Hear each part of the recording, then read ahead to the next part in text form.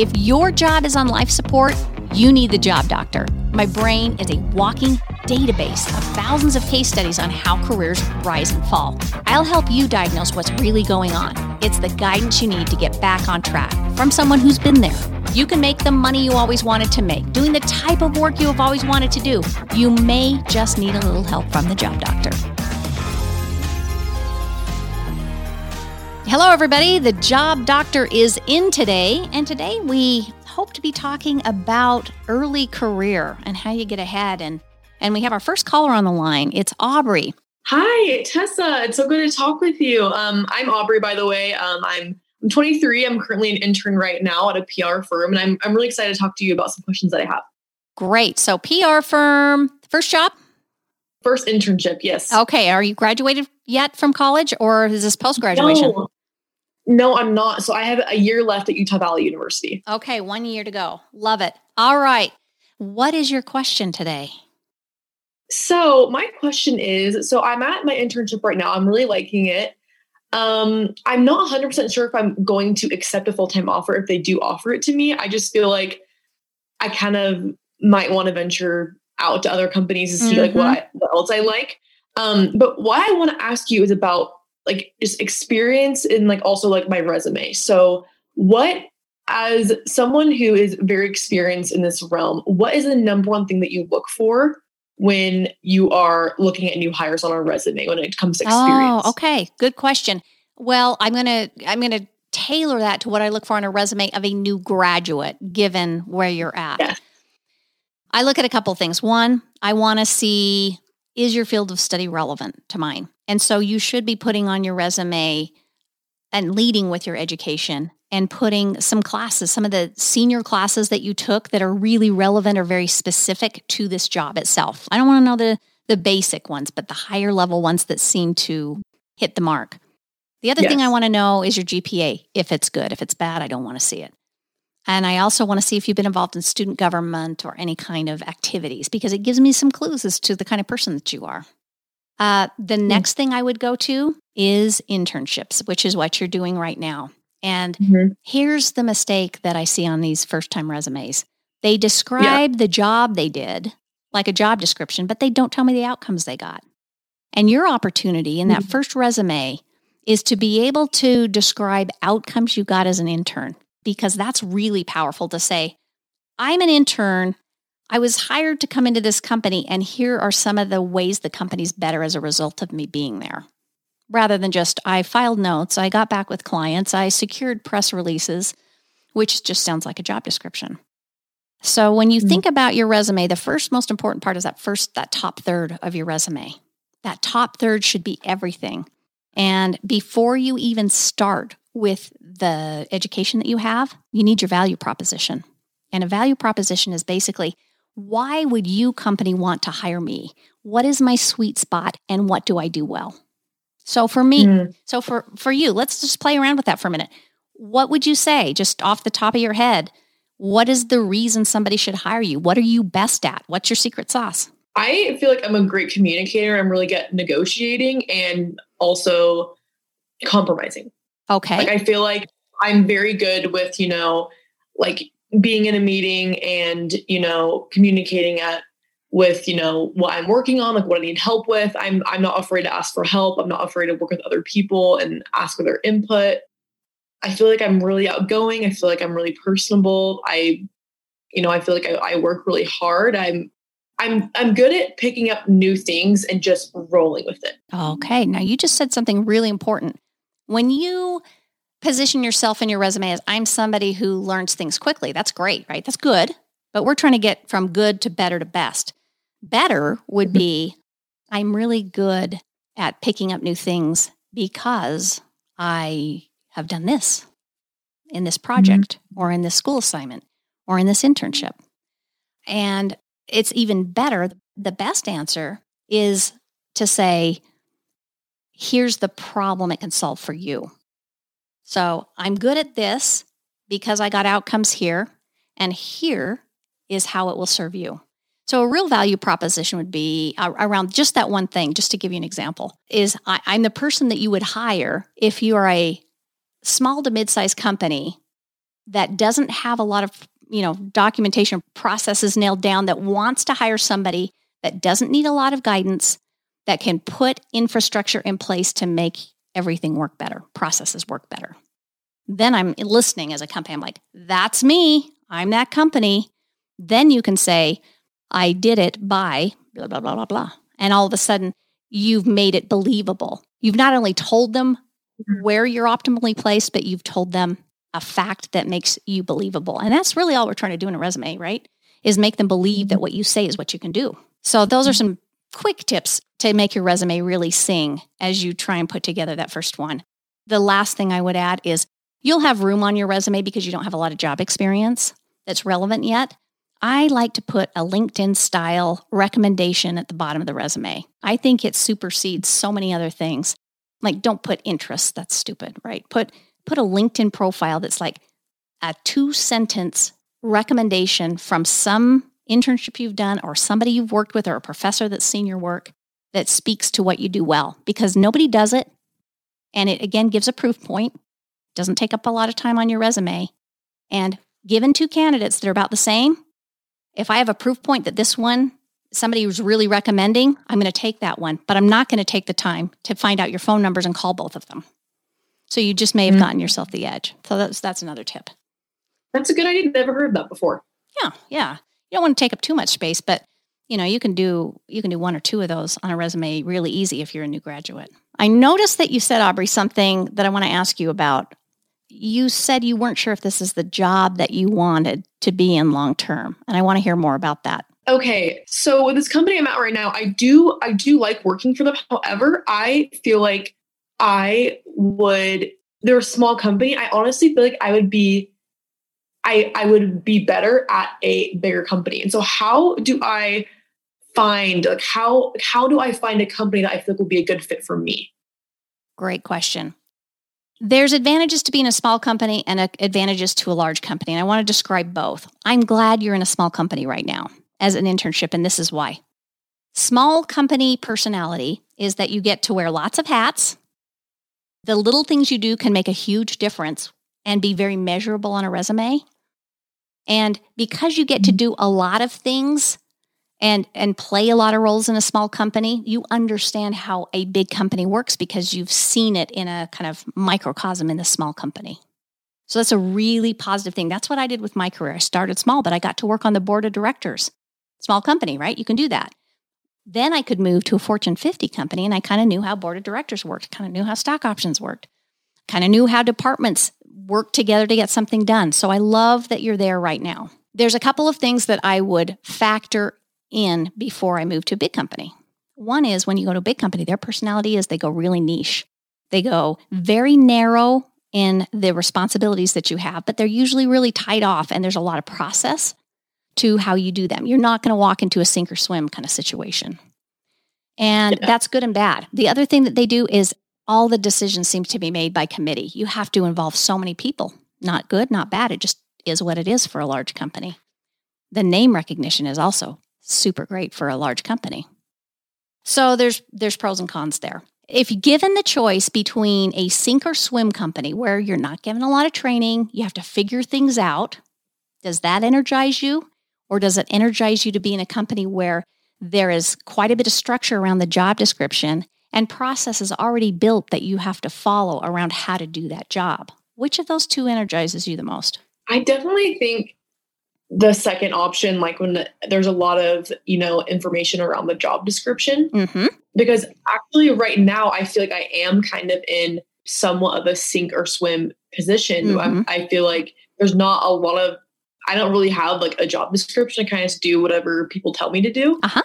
And, which as an intern, I feel like that's somewhat good, but, I just feel like I definitely am the kind of person that like needs to know exactly what I need to do so I don't miss anything. And so I'm not confused. Know thyself. Okay. You gave some really important clues, and you should be gravitating towards your natural state as your first job. And if your natural state says, I'm more comfortable for a while having somebody define how it works for me so I can see what, a good company looks like, you should go there next. You should go to a company that can teach you that kind of structure.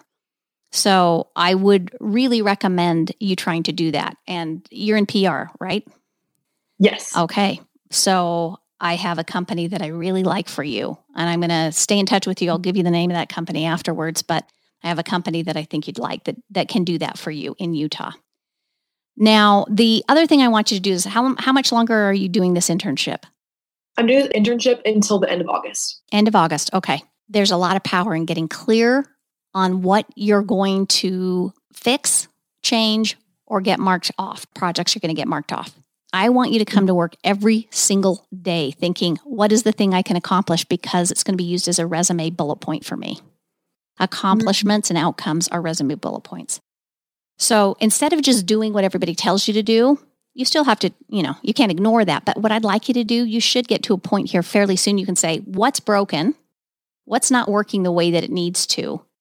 And what can I bite off to fix part of that problem? And I want you to start fixing it. I call it playing in the gap.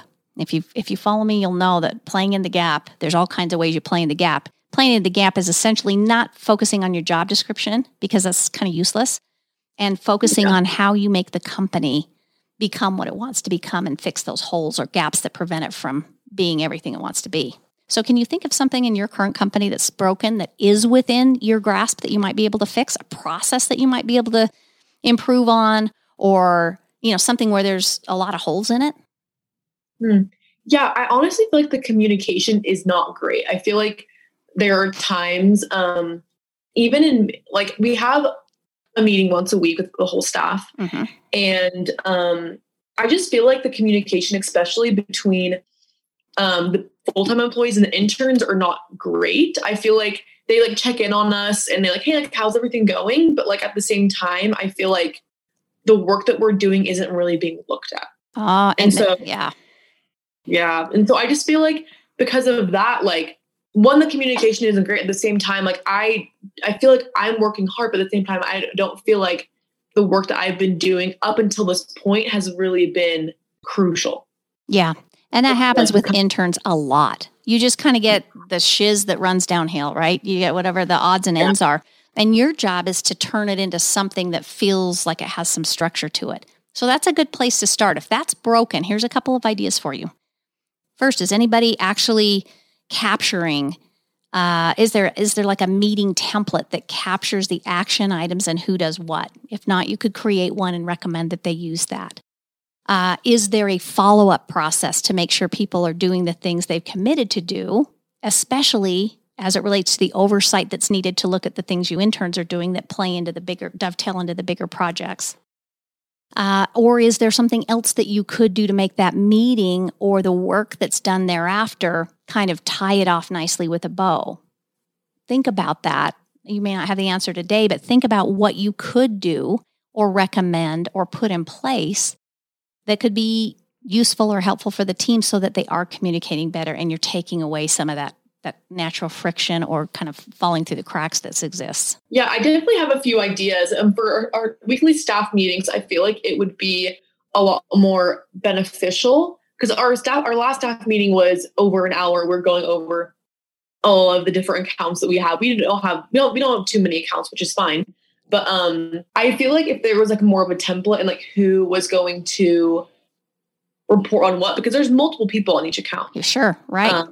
And so I just feel like sometimes, someone would say something about a client, and then I feel like, I don't know, I just feel like maybe, I just feel like sometimes we're not all on the same page about that. Mm-hmm. It just goes into the ether sphere sometimes. Yeah, I feel like a template would actually be pretty crucial because I feel like we don't have somewhat of if we have a template, I haven't seen it. A meeting template would be good for that. But yeah. So one more thing to think of, and then we'll move on to the next question, but is consider anytime you can use data or numbers, anything that's the language of business, right, is numbers. They don't live in soft, fluffy land. They live in numbers. If you can put together a scorecard, I could call it a scorecard or just even a weekly, something that looks the same every week. It could have all of the clients that you talk about and something as simple as a red, yellow, green and who's in charge of which thing and just a high level kind of something that visually you can look at with some data to say, this is 75% done, this is 100% done, this is stalling out. Anything that you can look at that people get used to seeing the same way every single time, every single week. Those kinds of things, they really begin to live in a company. So think about a scorecard type of approach to the way that you capture those meetings. So just a thought there. So you're going to leave, right?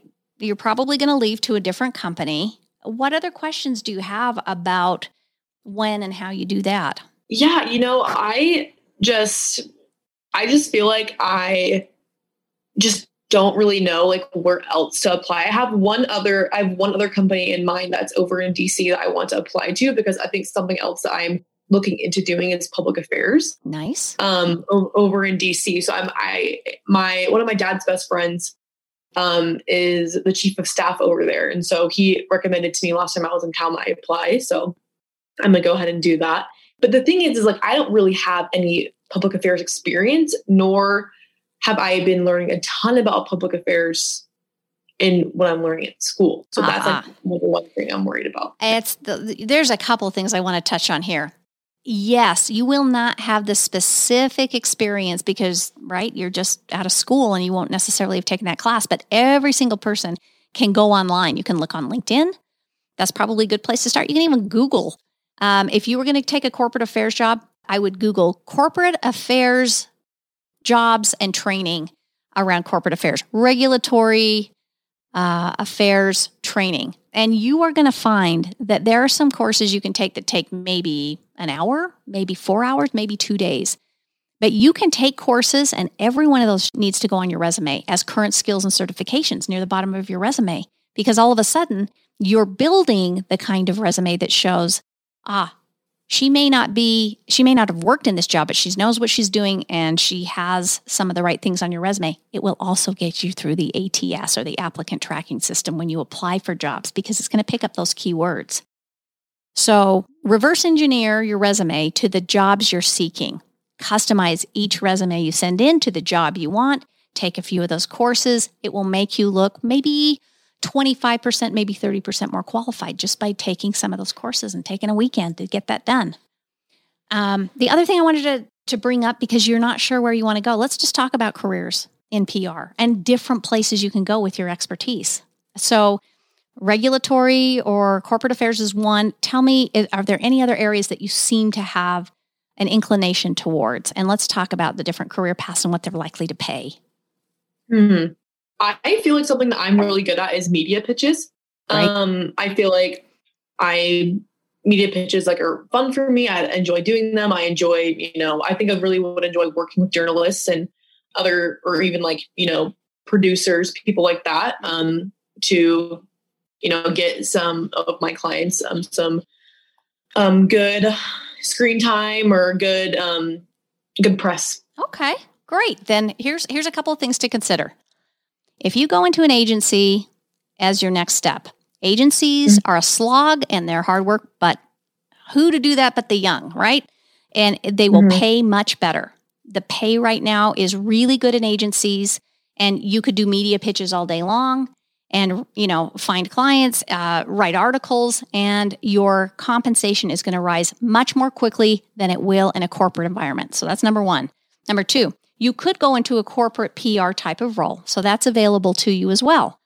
But you could also move into marketing and social media. HR's hiring for that and starting to understand the value of social media and marketing within the recruiting realm. Sales is needing to do that as well. And sales enablement roles would have some real interest in somebody who could create a strategy around PR for sales. How do I pitch to the client? So that's another role you might want to consider. Lastly, this whole idea of working to have government relations or regulatory people that are in your back pocket in companies. Like I worked at Vivint Solar, and those roles pay very well. And you're pressing the flesh. You're meeting the governor. You're visiting with people that are really important, and that's a good role long term because it's going to introduce you to the next people who get you jobs at pretty high levels in companies. So think about that long term. But all in all, if you go the agency route, expect that you will make more money faster, and you will be able to hit the 100K mark much quicker than you will in most of these other areas. Good to know. Thank you. You bet.